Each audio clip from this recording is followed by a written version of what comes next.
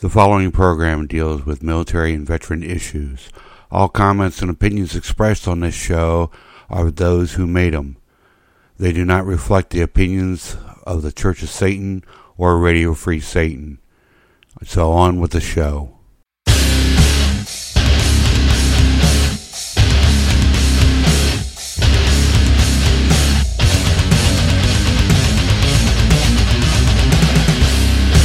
Welcome to the official Infernal Legion podcast. I'm your host, Reverend Jeff Bolin, commander of the Infernal Legion, and this is a Sinister Scuttlebutt episode for the month of December, which means it is the final episode for year 58, Anno Satanas. And joining me as always is my lovable and furry co-host who looks like Santa Claus right now, the VSO of the Infernal Legion, Reverend Dwayne Burns. Dwayne, how the hell are you, brother? I'm furry. You are a furry. You just don't know. Oh yeah. How's recovery? How's your shoulder going, man?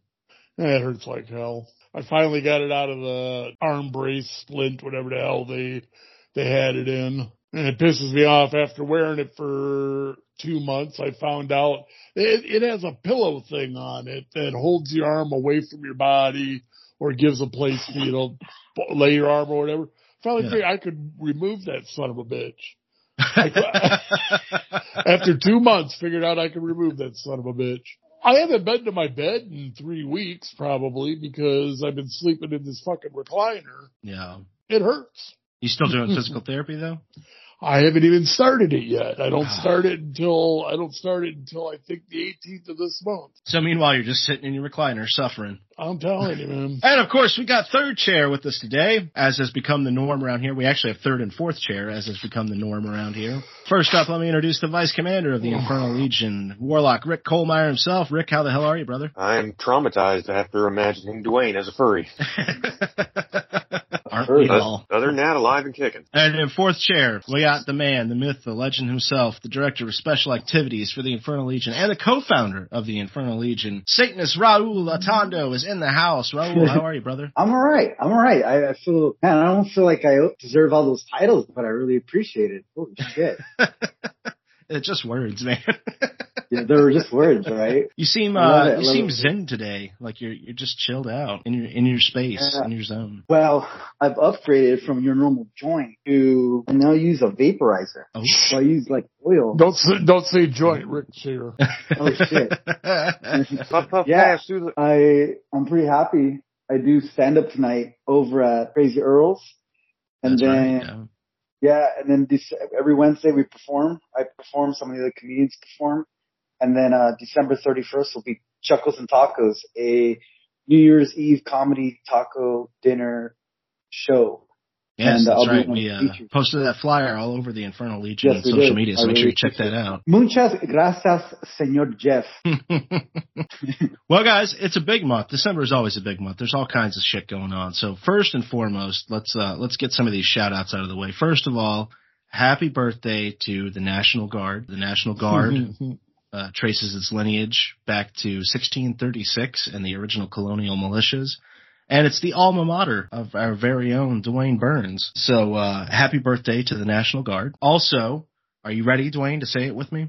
Happy birthday to the United States Space Force! Space Force! Space Force. Our little toddler just turned 4 years old this year. Oh. And of course, what would a birthday shout out be without mentioning our very own Vice Commander here, Warlock Rick Kohlmeyer. Happy birthday, brother. How was everything? It was a day. Went out to dinner with family, and other than that, just another day. You know, at my age, you just kind of quit worrying about it. Looked like you had fun with your daughter, though. I saw some of those pictures all over Facebook. Yeah, we were at Wild Mike's eating wings. Very cool. My favorite meal. And the best wings in Cincinnati. Shout out. Shout out. What were they called again? Wild Mike's. Wild Mike's in Cincinnati. Best wings in Cincinnati. Hell yes. I know it's kind of like saying it's at the top of the shit heap, but you know. And also, of course, December, we had the beginning of Saturnalia. We have the beginning of Yule, I think was actually yesterday. And this is all time of recording. Winter solstice is tomorrow. We got Christmas coming up on Monday. The whole winter shenanigans are happening. Do you guys have any special plans for celebrating the rebirth of the sun? I do not. Just getting through it and getting the fuck out of this holiday season. Yeah, man. You and me both. I hate this time of year so much. I'm sorry, I'm not pissing on anybody else's parade. After Halloween, I hate it till after the new year. Just all a drag after Halloween.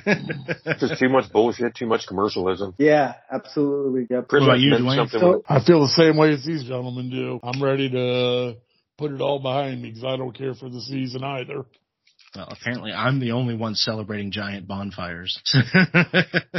Oh, no. I'm talking about the season. I know. Yeah, I was going to say, what the solstice and everything else, cool. All the bullshit I have to see on TV, all the shopping, the perfume ads, get this, buy that. It's like, it starts in July and it doesn't fucking end till after December 31st. It's ridiculous. So it's like, you guys listening to us out there that are listening to this podcast, but Raul, you guys are living in the moment. And why do you guys want to get past the celebrations? Aren't you guys supposed to be Satanists? Aren't you guys supposed to celebrate Earth and life and everything? Why do you want to get past Christmas so fast? Shouldn't you be thinking about the now rather than over there? Yes, but with the principle of undefiled wisdom, everything that gets around the Christmas area and the holidays, it gets commercialized. So not only are you buying something yesterday, but you're trying to sell you more, 10 of them, 30 of them tomorrow. Oh, did you get this Black Friday? So then it's like, buy all this stuff. Buy all that Cyber stuff. Saturday. It's a sale. Cyber Small Saturday. Business Monday. Small Business It never Monday. ends. It never ends. Well, like if you do want to get some tomorrow's high is an quality actual gifts, celebration. Everything else is bullshit. if you do want to get some high quality gifts, make sure to check out. This episode is brought to you by the Warlock Emporium. The Warlock Emporium is creating bespoke items for the chosen few. The Warlock Emporium is the only authorized seller of items bearing the Warlock Sigil, created by Magister Dr. Robert Johnson, author of The Satanic Warlock.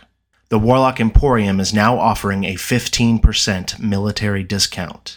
Visit thewarlockemporium.com for more information. All right, gents, we have a lot to talk about today. And yes, everyone listening saw our post on all the social media stuff. We will be discussing the TST statue down in Iowa, but we're going to do that at the end of the episode. For now, I have to start things on a sour note. The Department of Veterans Affairs released their 2023 study a couple days ago, and veteran suicides are up. Yeah, they are. They're now sitting right around, I think it's 27, 28 a day. Dang. So I always end these episodes after the outro music. You always hear the thing about calling 988 and pressing 1 if you're in crisis.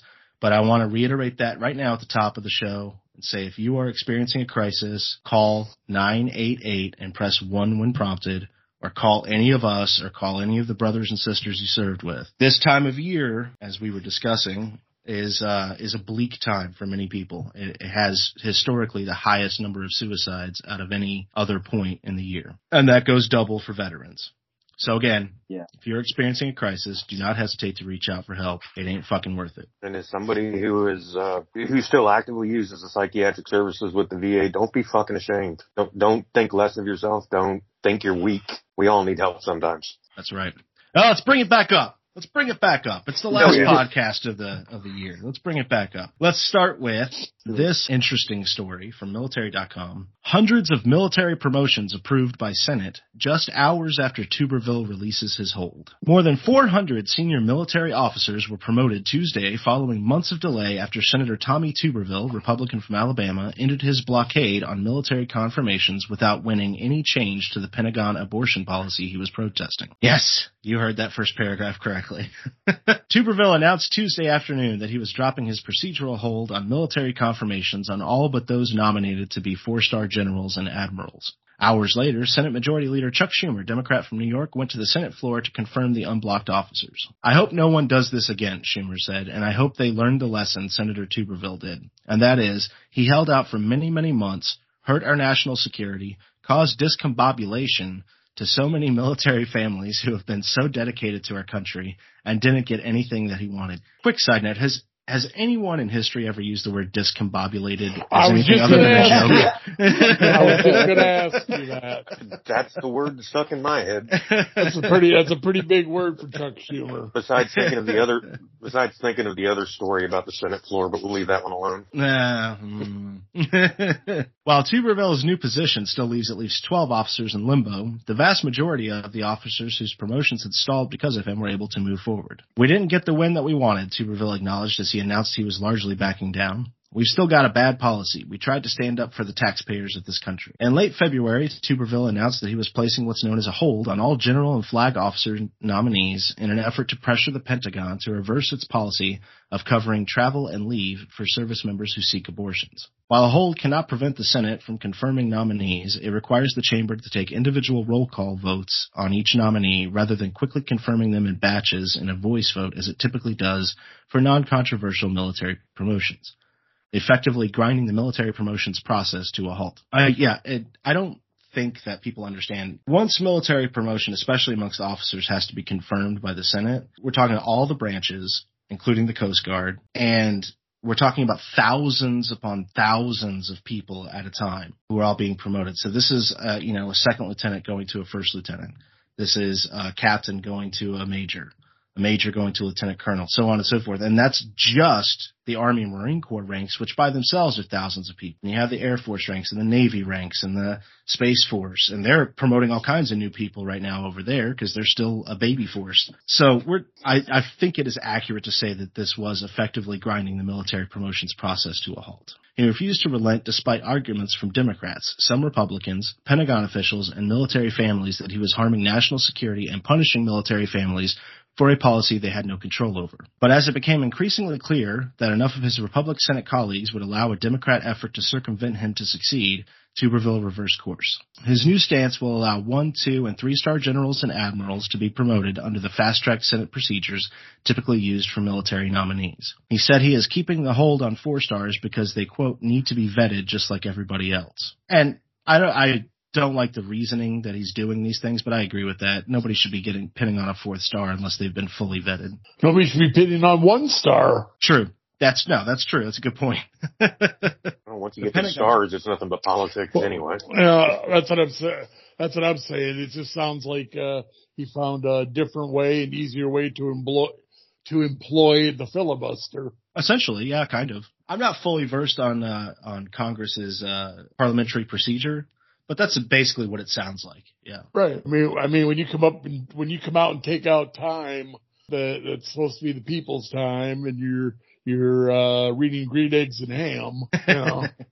Well, the filibuster is just another way for them to get a break and get a little vacation. Now, when you got a guy standing there who's going to pass the fuck out because he's been standing there for 3 days, because when you do that stuff, there's certain parliamentary rules. You can't stop talking. The trick is to do this, to do it right. You do want everyone to take a vacation. If I'm a Democrat and Rick's a Republican and I just keep talking until Rick leaves the room, then I can call for a vote and Rick's not there to vote. So, in theory, but we all see how it plays out in real time. So I think you guys all kind of get the gist of this article, and it brings up a couple of points that I wanted to kind of talk about real quick. One, a single senator holding up this much of a promotional process for essentially an ulterior motive. Something feels broken there, and not necessarily in our political system. I think everyone agrees their political system is broken, but in the military system, I understand that the military has to have civilian oversight in our country, and I agree with that principle, but it feels kind of broken that they were so beholden on individual politicians' whims to figure out who the commanding officer of this division is going to be or who the admiral of this fleet is going to be. I don't know. What do you guys think? Is there a way we could streamline this process? The same thing we say all the time, cut out the pork. Yeah. You always got to have a fair amount of pork there to get anything done, though. Well, that's the problem is, the flavor comes from fat. We the people, especially our military, they don't know what the pork is, and they're attached to we're always attached to some other document, or there's always some other ulterior motive hidden behind a supposed military. bill. Military bill is sitting out there on the floor. It can never just be about the military. Right. Yeah. And obviously this affects officers more than it does enlisted men, and we were all enlisted men, but we're affected by our officers. And that's something we'll talk about at the end of the show as well. Oh, don't worry. You make it to E7 and beyond, you're promoted just like officers are. You still need certain input from government and whatnot. Absolutely. Yeah, so chiefs and above, and then E7 and above. E7 So that's all above. congressional. Yep. So, I mean, there's still that. And I don't know, maybe I'm thinking too hard about it, because a lot of these guys and gals who are depending on new stars and birds and all the assorted lucky charms that come in rank are inevitably going to retire, and many of them are going to spend this off to a career in politics, and they're going to be sitting right where this senator is sitting and doing the same thing. So maybe I'm just thinking too much about it.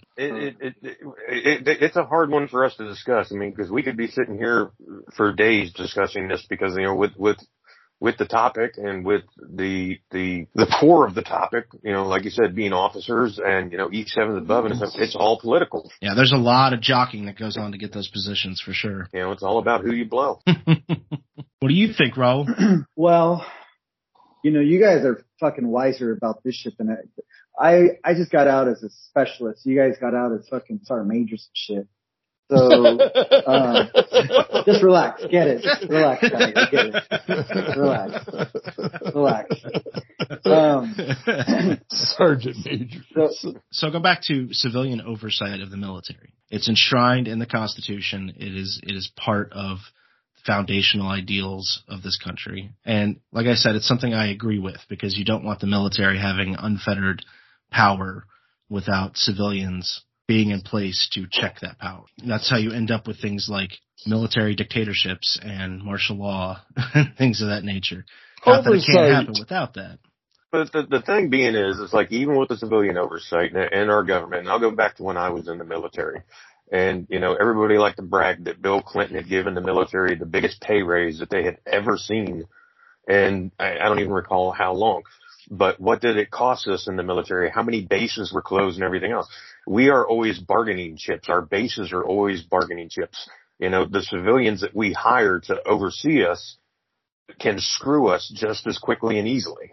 Right. And it's not lost on me, and I mentioned this a little bit ago, that many of the people who are in these positions where they do use us as bargaining chips, are former military. My point is that officers, as we said, officers and higher enlisted, it's all political, and they're jockeying for position. They're almost all jockeying for position after they retire, because they're at that point in their career. And those positions many, many times include politics. One would think that someone who served in the military and had to deal with all these headaches that come from the top down would, act different when they get to that top level. Problem being is once you reach that level, you are of a complete different mentality and a complete different process. I mean, it's like the deeper you get into it and the more the lobbyists and the other groups get into you, you get sucked more into that black hole of politics. Right.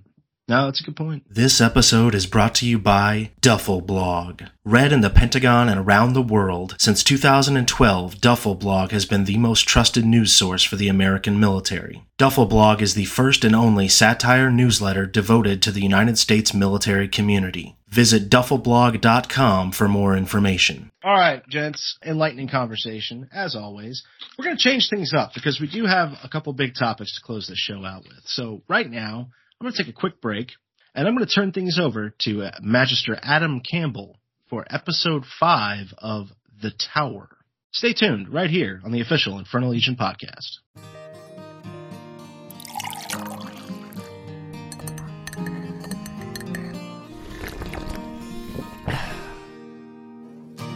Why start your mornings early when you can sleep in late and wake up later to a freshly brewed cup of Radio Free Satan? Radio Free Satan is infernally roasted, with a complex taste to suit your indulgence. It's sinful, that's why it tastes great. So pour yourself another helping of this podcast and others at radiofreesatan.com.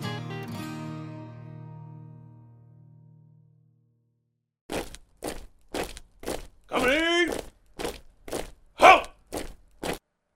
Live! Hey! Out at ease. Listen up, soldiers. While we're out here, you will be taking all commands from the tower. And I am the tower. Do you understand? Yes, Sergeant! Welcome to the Tower, your dose of military news delivered with an infernal edge. My name is Magister Campbell, and today we're discussing recruitment and retention of military spouses. Congress, Biden administration, look for ways to boost federal recruitment and retention of military spouses. This is from federalnewsnetwork.com by Drew Friedman, posted November 24, 2023. House lawmakers are looking to offer a little more help to military spouses who may be struggling to keep their jobs. Representatives Don Bacon, Republican of Nebraska, and Jasmine Crockett, Democrat of Texas, introduced the Readiness Act on November 21st. If enacted, the bill would provide more job flexibility to the spouses of both active duty military members and foreign service officers. The bipartisan legislation presents several options to military spouses working in government. Upon a military relocation, they would be able to seek an individual determination from their employment agency about whether they can temporarily work remotely, be relocated to an area within commuting distance, or be transferred to a comparable job at another agency. The goal is to support military spouses who often struggle to stay employed amid the highly transient lifestyle of military families. The employment challenges have compounding effects on entire military families. Over a third of former military families said difficulties with spousal employment contributed to their decision to leave the force. Currently, 21% of active duty military spouses are unemployed, and 92% of military spouses are women, according to the Labor Department. Quote, without increased flexibility for working military spouses during periods of a service member's redeployment or transfer, military families are being forced to choose between military service and financial stability for their families. And that isn't a choice we should be asking our service members to make, Crockett said in a press release Wednesday. The Readiness Act does not have a Senate companion bill. A Hill staffer told Federal News Network the team is working to identify Senate partners, but there is not yet a firm timeline. But the new bill is not the only effort to try to boost federal employment opportunities for military spouses. Earlier this month, the Office of Personnel Management told agencies to ramp up their use of already existing flexibilities to help military spouses too. Existing telework and remote work options, for instance, can be crucial for recruitment and retention of military spouses. Quote, federal agencies have long recognized the benefits afforded by telework and remote work for organizations and the workforce, OPM said in a November 9 memo. Remote work can help organizations recruit new employees with hard-to-find skill sets, or retain current employees who move due to spouse relocation or other life events. Some military spouses and foreign service officers are also part of the Domestic Employees Teleworking Overseas, DETO, program, which offers remote federal job options to military and foreign service families that get relocated outside the U.S. In addition to remote work and telework, OPM says agencies should make sure they offer 5 days of administrative leave to military spouses working for the government whose families get transferred overseas. Federal employees also have access to many other types of flexibilities, such as annual leave, sick leave, donated leave from the Voluntary Leave Transfer Program, and alternative work schedules. Quote, in addition to these policies, agencies should adopt policies that promote the use of additional workplace flexibilities that will further assist military spouses, OPM said in the memo. OPM added that agencies should use an existing flexibility that lets them reassign employees to help retain employees. Quote, agencies are encouraged to develop agency-specific policies to increase retention of military spouses and military caregivers in federal careers who may experience personal challenges that may be accommodated through a workspace flexibility, OPM said. For example, agencies can arrange a compassionate transfer for an employee to move from one agency or federal job to another. This would be especially beneficial to employees who are subject to relocation or participate in geographic rotational assignments, OPM said. OPM noted that the challenges aren't limited in scope only to current active duty military spouses either. Reserve and National Guard spouses must also balance their careers against the unpredictable nature of the service member's schedule, activations, and deployments, OPM said. These challenges can continue to affect the population's employability and career trajectory after a service member leaves the service. The guidance from OPM came several months after Biden administration tasked the agency with improving the retention of military spouses government-wide. In an executive order in June, President Biden called on agencies to develop a strategic plan for hiring and retaining military spouses. Part of that executive order told agencies to figure out ways to better market federal jobs to military spouses to help them stay employed after a deployment. OPM and the Office of Management and Budget, in coordination with the Departments of State, Defense, Labor, Veterans Affairs, and Homeland Security, also plan to issue a strategic plan by the end of the calendar year. The plan should offer strategies and solutions for improving hiring and retention of military and veteran spouses and military caregivers and survivors. All right, so this seems completely misplaced in my mind. I like that they are looking at options of assisting families and the spouses of military service members in maintaining their professions whenever they are deployed or completely, moved into a different country or area. That makes sense that they're trying to help, but it seems to be looking for a solution outside of the problem. Aside from just professionals in the civilian world who want to maintain their professions, of course, you will always have them as military spouses, and of course, they should be able to work wherever the hell they want and do whatever the hell they're qualified to do. But if you just paid the military service member enough that the spouses didn't have to work and thus padded the blow between moves or restations or changes in lifestyle, then this would be less of a problem. And it wouldn't be something that you would have to search for a solution for, because the individual families would be making that solution decision themselves. You have to pay service members enough. It's that simple. Why not? This is the most ridiculous notion, as if different companies have some requirement to hire someone, knowing that they may be relocated again in a couple of years. Even federal jobs, they have to think about time retention. How long is this person going to be able to stay here? And if their spouse, they have to make these decisions. If their spouse is someone in an MOS or in a particular job that is more deployed than other types, then they're probably, or they're in a specific unit that's deployed more often, then they're probably going to be less likely to hire that spouse. One of the biggest problems I had, my family had, when I was stationed over in Germany was that my wife could not find a damn job. There were so many brand new soldiers' wives and existing soldiers' wives in the area that to try to find a job in the federal government or outside of it was nigh impossible because there were so many applicants. And I was in an MP unit, which did get transferred overseas to different locations from Germany.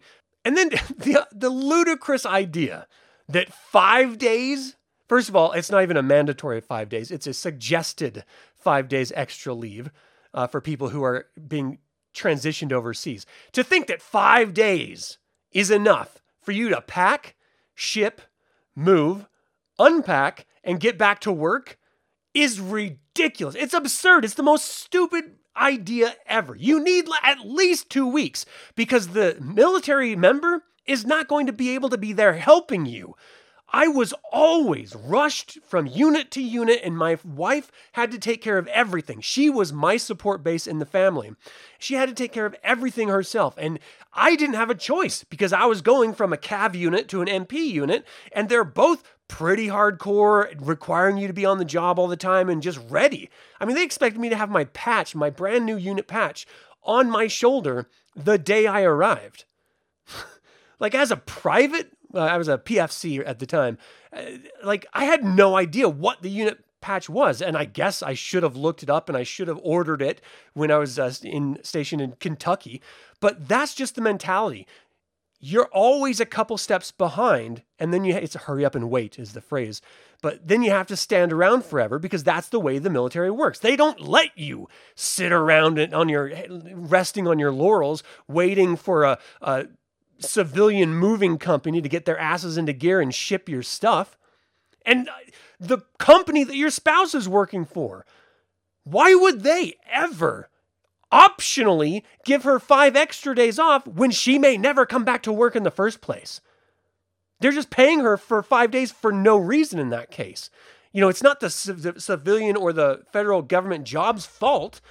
Now, they should know if they're hiring spouses of soldiers that, yes, this is a possibility, and that's why you have to have an open dialogue with your employer.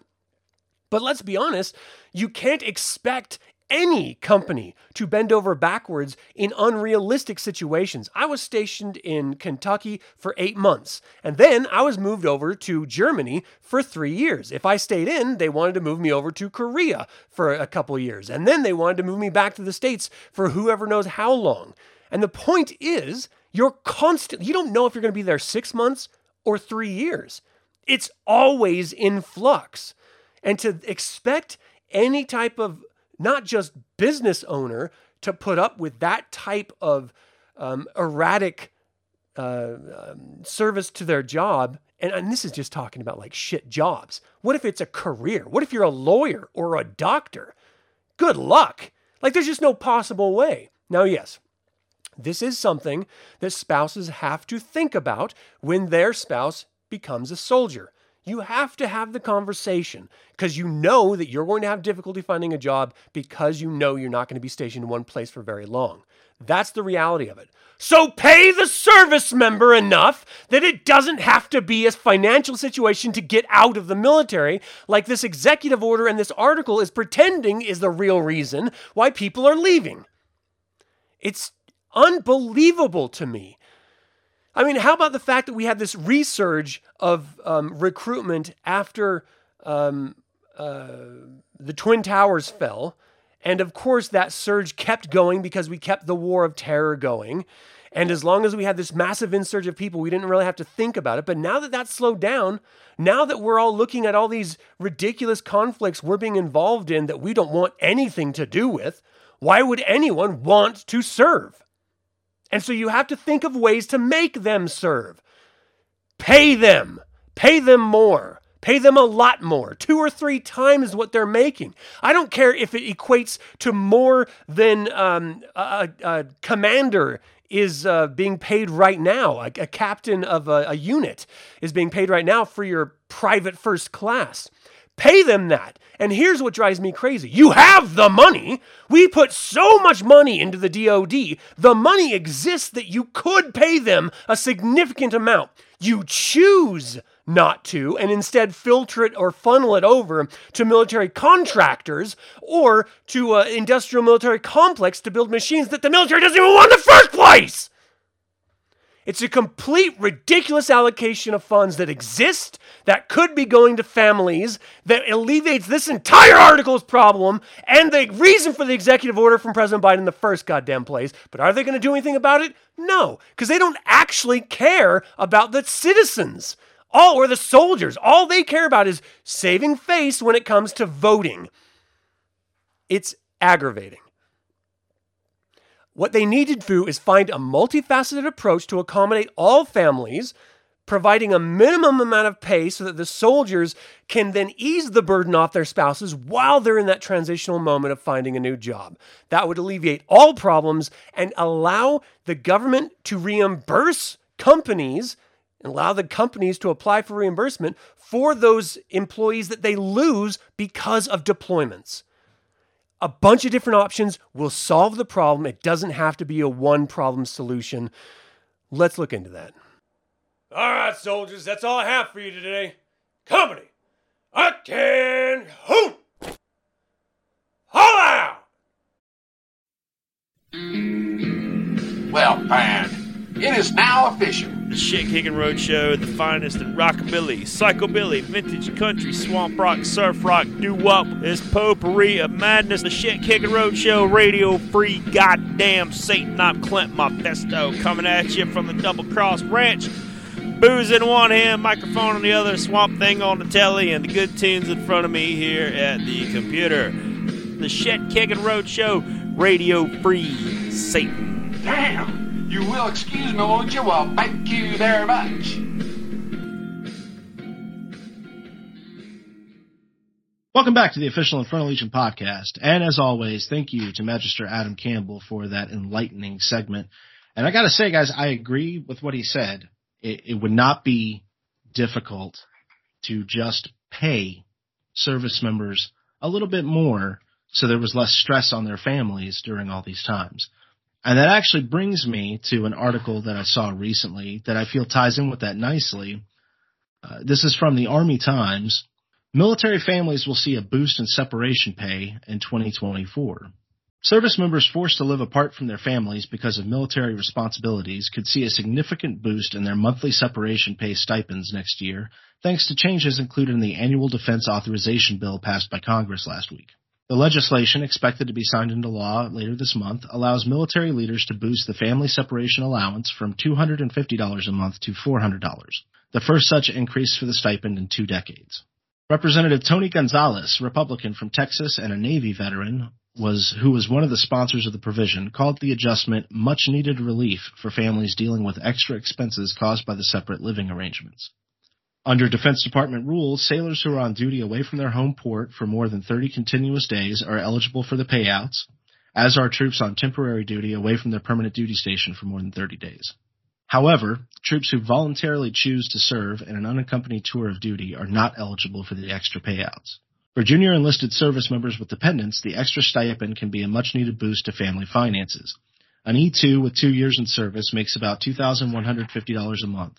An E4 with 4 years service collects just under $3,000. The authorization bill also requires a full review of the stipend as part of the Defense Department's quadrennial review of military compensation to ensure the payouts are adequately covering the needs of military families. Lawmakers also included in the legislation language to study whether junior enlisted pay and military housing stipends are large enough to ensure military families are in good financial health. The bill also provides for a 5.2% increase in military base pay in 2024, the largest annual boost in 22 years. President Joe Biden has voiced support for the authorization bill, but White House officials have not said when the measure will be officially signed into law. All right, so, Dwayne, this is one of your areas of expertise, the various extra pay that military and veterans can receive. How much of an impact will this make, especially on junior enlisted, if they're getting essentially an extra, $150 $150 a month. Yeah. Most enlisted will tell you, keep it, I want to see my family, but it could make quite a difference. I noticed that this does not apply to, well, like I said, people who volunteer. It also doesn't seem to apply to like hardship tours like Korea, because Korea would be considered your home duty station. I noticed that. Well, little do you know, though, people that live in Korea or stationed in Korea, their family are sitting in Hawaii. Yeah. Some of them are sitting in Korea. They're just not on the military dime. I don't know if they're sitting in Korea or not. I didn't know they were allowed over there. When I was there, they weren't allowed. They had to sit in Hawaii, which wasn't a real bad deal. Well, Rick, you're the Navy guy on the panel. I know you didn't do any time on a ship, but I'm sure you worked with many sailors who spent 10 months or more away from their families. Mm-hmm. Would that extra money make any difference to them, or is it just kind of a nod and a handshake? To me, it'd be a nod and a handshake. You know, I'm with Dwayne that most of the sailors would be like, no, I'm going to stay with my family. You know, especially, you know, with a lot of the stuff we have going on now, you know, even then, I mean, they were looking at like 12 months deployments, you know, so. They'd be like, give me $500-600 a month and we'll talk. Yeah, I mean, that's right. I like that. $150 is a fucking carton of cigarettes. I mean, right. And it's not doing anything, I noticed, to address the issues that Magister Campbell was just talking about. I mean, you toss a PFC an extra $150 a month, that's not going to be enough that's not going to make up for spouse's income. And the spouse is still going to have all the same difficulties finding a job near a post where she might be, maybe even more so if she's only relying on the FRG because the unit is deployed away for TDY or something like that. It doesn't apply for everybody, but most PFCs aren't really married. Most of your married people are your E4, E5 and above that are out there. And again, that $150 extra just ain't going to mean a lot to them. To that PFC, maybe it would, but again, they're usually not married and they're barracks bound anyway. If you gave $150 to an E1, it's going to the strip club right outside the base. I was going to say, give $150 to a PFC, he's going to meet his second ex-wife at the strip club. I mean, we all know where that $150 would go. It would be gone in 3 hours. Kind of like the clothing allowance that just mysteriously disappears every time it comes in. It is interesting that right as Magister Campbell is addressing this issue, this comes up. There does seem to be a little bit of a shift in thinking. And I can't help but notice, even though I was just ragging on officers who turned politician, the person who presented this bill is a former veteran himself. So maybe there is something good happening in the halls of Congress. Raul, I do want to ask you, you did a year in Korea, right? Yeah. What extra pay did you receive? I know you got overseas duty pay. Did you get you got hazardous pay as well? Yeah. So that comes out to, and I'm just guessing because of the time period, that comes out to what, an extra $400 a month that you were getting there? It was a few, I think it was couple $100 maybe. I'm not quite sure on that one, but a couple hundred, I believe. Okay, so it was actually less than the stipend. So well, maybe the stipend is actually a decent thing. But I think we all agree it's really, at the end of the day, it's a drop in the bucket. It's a hot dog and a handshake. They could do far more than they're doing, especially with the trillions that we're wasting on bullshit like missing jets. All right, guys, let's take a quick break. Stay tuned right here on the official Infernal Legion podcast.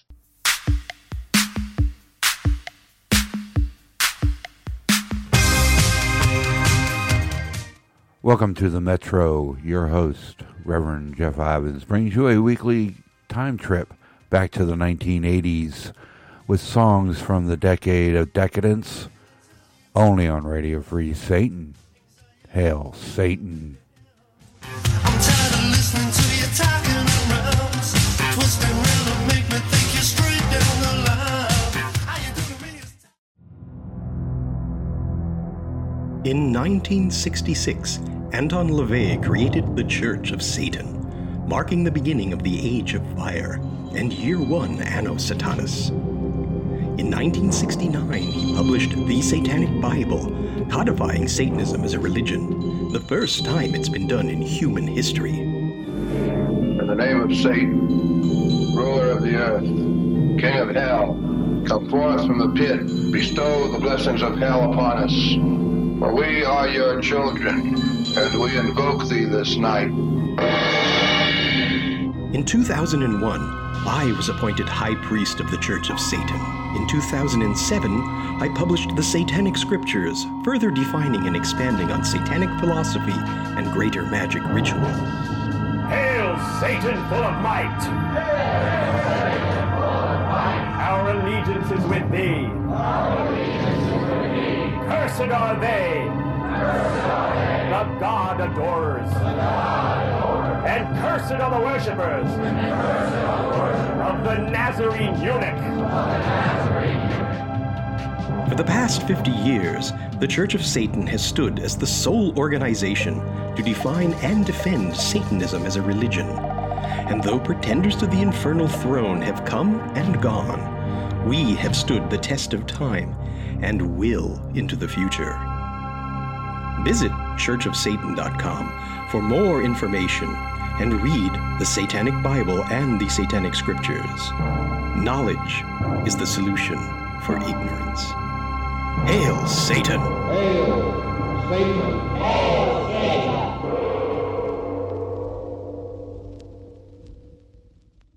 Welcome back to the official Infernal Legion podcast right here on Radio Free Satan. All right, gents, it's a story that everyone's been waiting for. I just want to start this off by reiterating that the Infernal Legion is proudly affiliated with the Church of Satan and has been from our inception. Many of our members and officers are spokespeople for the Church of Satan, though we're not going to be doing that here. Many of us are active members in the Church of Satan. We all feel very strongly about satanic philosophy. And so, I want to point out that what happened with this Baphomet statue has nothing to do with Satanism, the Church of Satan, the Infernal Legion, or Radio Free Satan. It's a ridiculous publicity stunt put on by a group of cosplayers pretending to be Satanists so they can get Christians' goads, and that's exactly what happened. The Satanic Temple, and I hate even saying their name on our show because it just gives them the publicity they're looking for, are not Satanists. In fact, you can go to their tax records and see they are officially designated a Christian organization. You can find all of the information you want to find out about them on churchofsatan.com, or listen to Magister Bill M's Satansplain podcast, where he goes in depth with some of this stuff as well. But we do have to talk about the incident. One, because many, many people have been asking us our opinions on it. And two, because one of the individuals involved is a veteran. So, let's get into it. What happened? The TST decided to put up a Baphomet holiday display in the Iowa State Capitol this year. As you would expect, Christians got pretty upset about there being a Baphomet nativity or whatever. And one Christian in particular, Michael Cassidy, took it upon himself to go into the state capitol and wrestle with the statue, topple it over, cut its head off, throw its head in the trash. And now, of course, the Satanic Temple is claiming that they are the victims of a hate crime. They've actually used that exact language, that they are victims of a hate crime. They got exactly what they wanted and exactly what they should have expected when they put this stupid-ass display up. Satanism is not about proselytizing, and Satanism fully respects and embraces the idea of separation of church and state. We would no more want a Baphomet statue up in a state capitol than we would the Ten Commandments or an atheist bench. I think they did down in Florida there. The American Atheists did that a while back. Or any other religion represented on government property. That's not the place for it. Now, this guy that did it, Michael Cassidy, is a United States Navy pilot. He spent 5 years training naval aviators on the T-45 Goshawk, a small jet that is used by the U.S. Navy to practice carrier landings. He currently works as a T-45 maintenance test pilot and remains as a civilian and remains a pilot with the Navy Reserves. Cassidy has described himself as a Christian conservative who loves our nation and is committed to preserving the blessings of liberty bestowed upon us by the founding generations. After the incident, Cassidy posted on X, quote, 1 Peter 5-8, King James Version. Be sober, be vigilant, because your adversary the devil, as a roaring lion, walketh about, seeking whom he may devour. Now, what I want to say about this guy, as I said earlier, I'm not on TST's side in this thing. I think they're fucking idiots. And they've been doing nothing but breathing new life into the satanic panic that we all remember so well from the 80s and 90s. But I do find it very concerning that an officer in the United States Navy is trashing religious displays and presenting himself in this manner. And the reason I say that is because as a service member, he took the same oath that we all took, and that is to support and defend the Constitution of the United States. And the Constitution is pretty clear about freedom of religion, where it stands on that. And being that he is a pilot, that means he is an officer. That means he has sailors working under him every day. And some of those sailors may very well be Legionnaires. And, of course, he's also using this to spin off into a political career. He's already failed once at getting elected, and he's going to try again. Mark my words, now that he's a hero of the Christians. So that's the overview. Have at it, gentlemen. What do we think? First of all, fuck the TST. Secondly, that motherfucker is not a part of my Navy. You know, and if he's still a reservist and you're correct as an officer, I mean, that's conduct unbecoming. You know, he should have been brought up on charges for this shit. And that's not supporting the TST whatsoever, because they're both fucking idiots in this argument. Yeah. I don't care about him defacing the statue. I could give a fuck less about that. It's what he says after the fact. Yes. That makes me think that his sailors are, I don't know, maybe not living their best lives. No, I mean, that's pretty much the sum of it, because as we discussed earlier, I don't want to give a whole lot of airtime to the fucking TST because they're a bunch of fucking crybaby bullshit. It's a Christian organization, like you said. They're a bunch of hot topic wannabe fucking Satanists who, you know, can't conform to a simple philosophy, and, you know, they want to let everybody in. They have everything across the board, pretty much everything that doesn't fit into any other religion. I mean, I've seen, what was it, Viking Satanists? I'm like, what in the actual fuck? Even, I shit you not, over on Reddit, there were even Christians who say that they don't consider themselves Satanists, but they joined the TST because they support their political message. So they're literally letting Christians into their Christian organization. Well, they are somehow a Christian they're organization. Satanists. They are a Christian organization. And I mean, you got to the last point I was getting to. They are nothing but a political statement, and that's all that they've been trying to do since they've came about is, get headlines, make political statements, try and get these stupid statues out there, try and, argue with all the rest of the statues. And you're right. All they're trying to do is fuel, the shit that came about in the 80s and try to spark it all back up. And as far as the officer involved with it, like I said, that's conduct on becoming an officer, in my opinion, with all of his bullshit. But you're right. He's going to use it as a launch pad to try and go back into his politics because, he's going to be like, okay, I'm the Christian conservative who fought for you. Right, exactly. He's setting himself up as a hero. And this is how this is going to play out. At the end of the day, I think whatever chapter, quote unquote, of TST is in Iowa has already set up a new display. So that's not affected, really. This made national headlines. So Cassidy is getting all of this attention. And like you said, he looks like a hero to the Christians. And TST is getting hundreds of thousands of dollars in donations, I'm sure. Kevin Soling and Doug Masico are going to sleep very well tonight on their pile of money. And in the meantime, the only people who are actually affected by this in any way, shape, or form are actual Satanists. Yeah, because we get the negative publicity for a fucking stupid organization. Yeah, because now we have presidential candidate and governor of Florida, Ron DeSantis, saying that Satanism should be illegal. Satanism would not be condoned or supported by the founding fathers. Mind you, the same founding fathers who were up to some pretty satanic shit themselves. Yeah, let's take a look at the whole Freemasons organization. Oh, wait, never mind. Benjamin Franklin and the Hellfire Club, anyone? Yeah, there we go. They're going to benefit. Cassidy is probably going to get elected to some small office, maybe not even like national representative, but he'll probably be a mayor of a town or some. It's Iowa. He'll move high. Right. The heads of TST, Kevin Soling and Doug Masico, they're going to get rich off of this.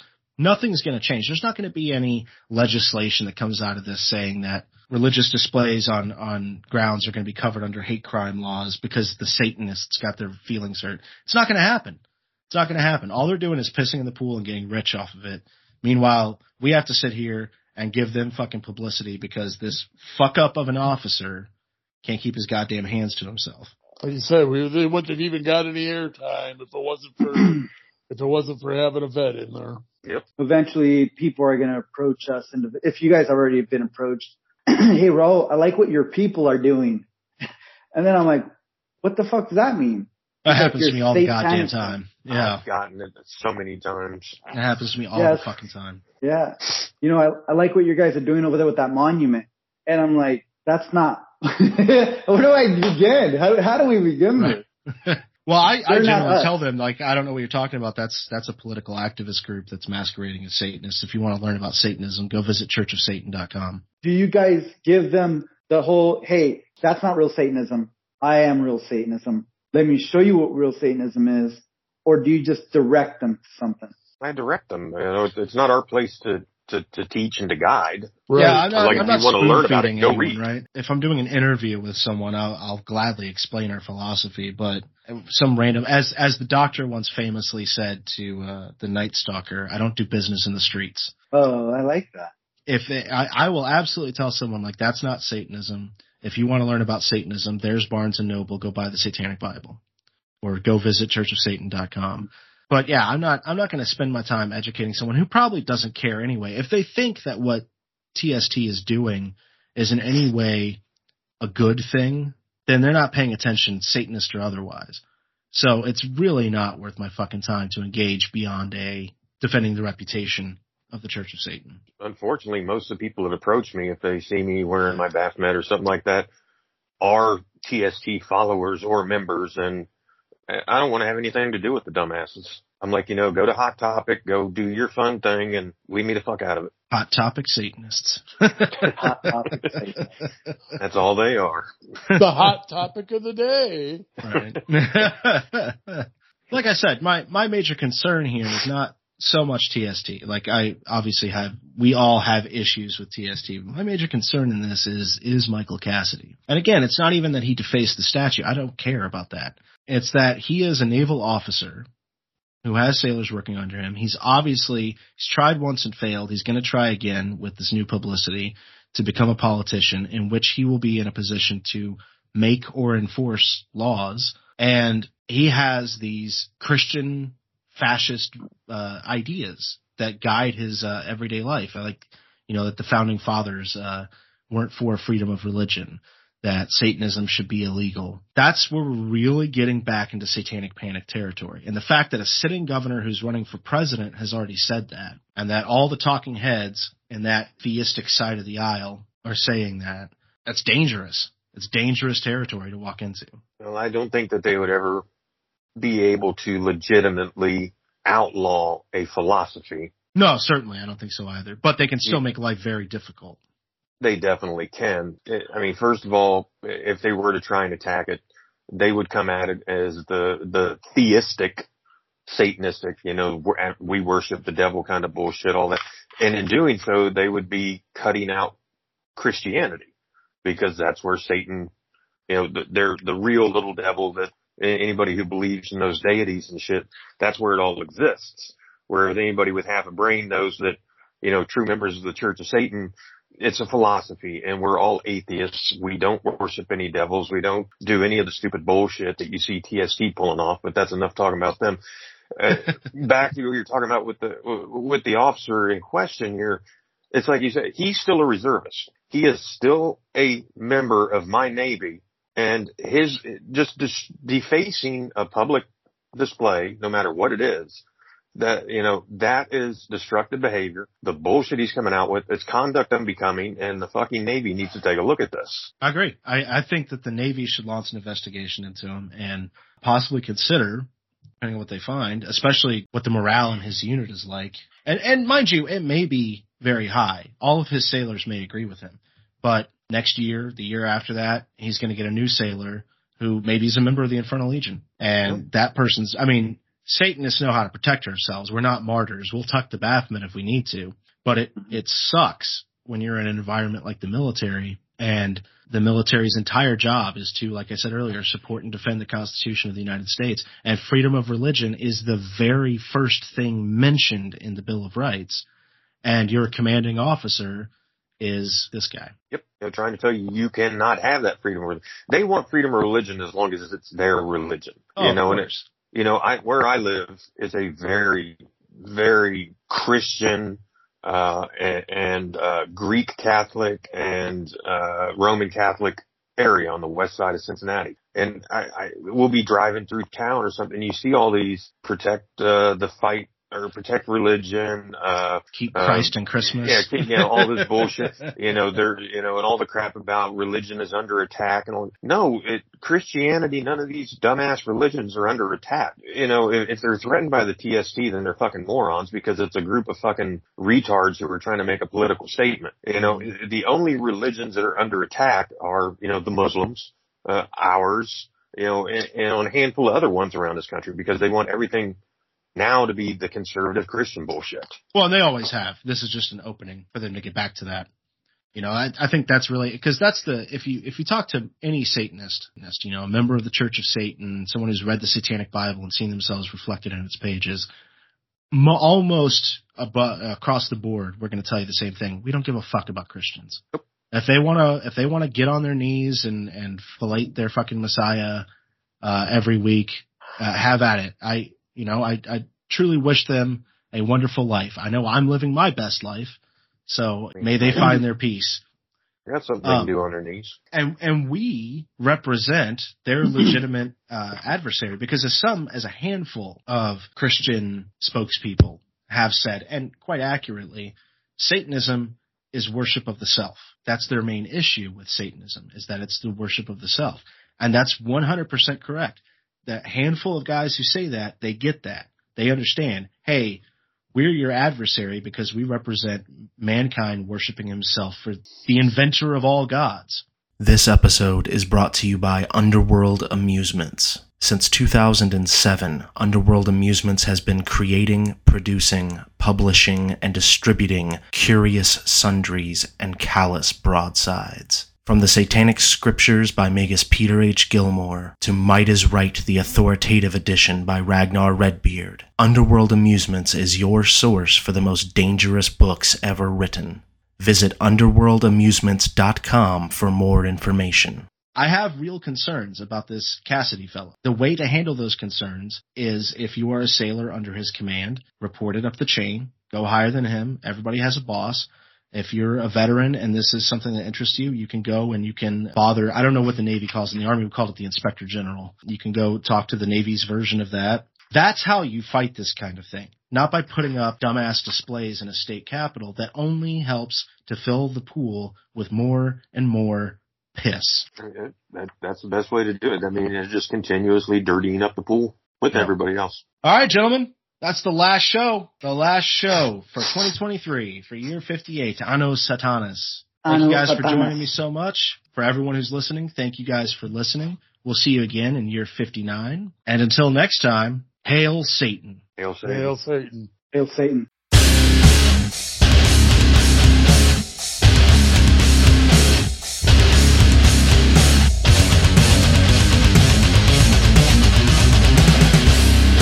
There is a new Veteran Crisis Hotline number. If you or a veteran you know are experiencing a crisis, please dial 988 and press 1. Once again, that is 988 and press 1 when prompted.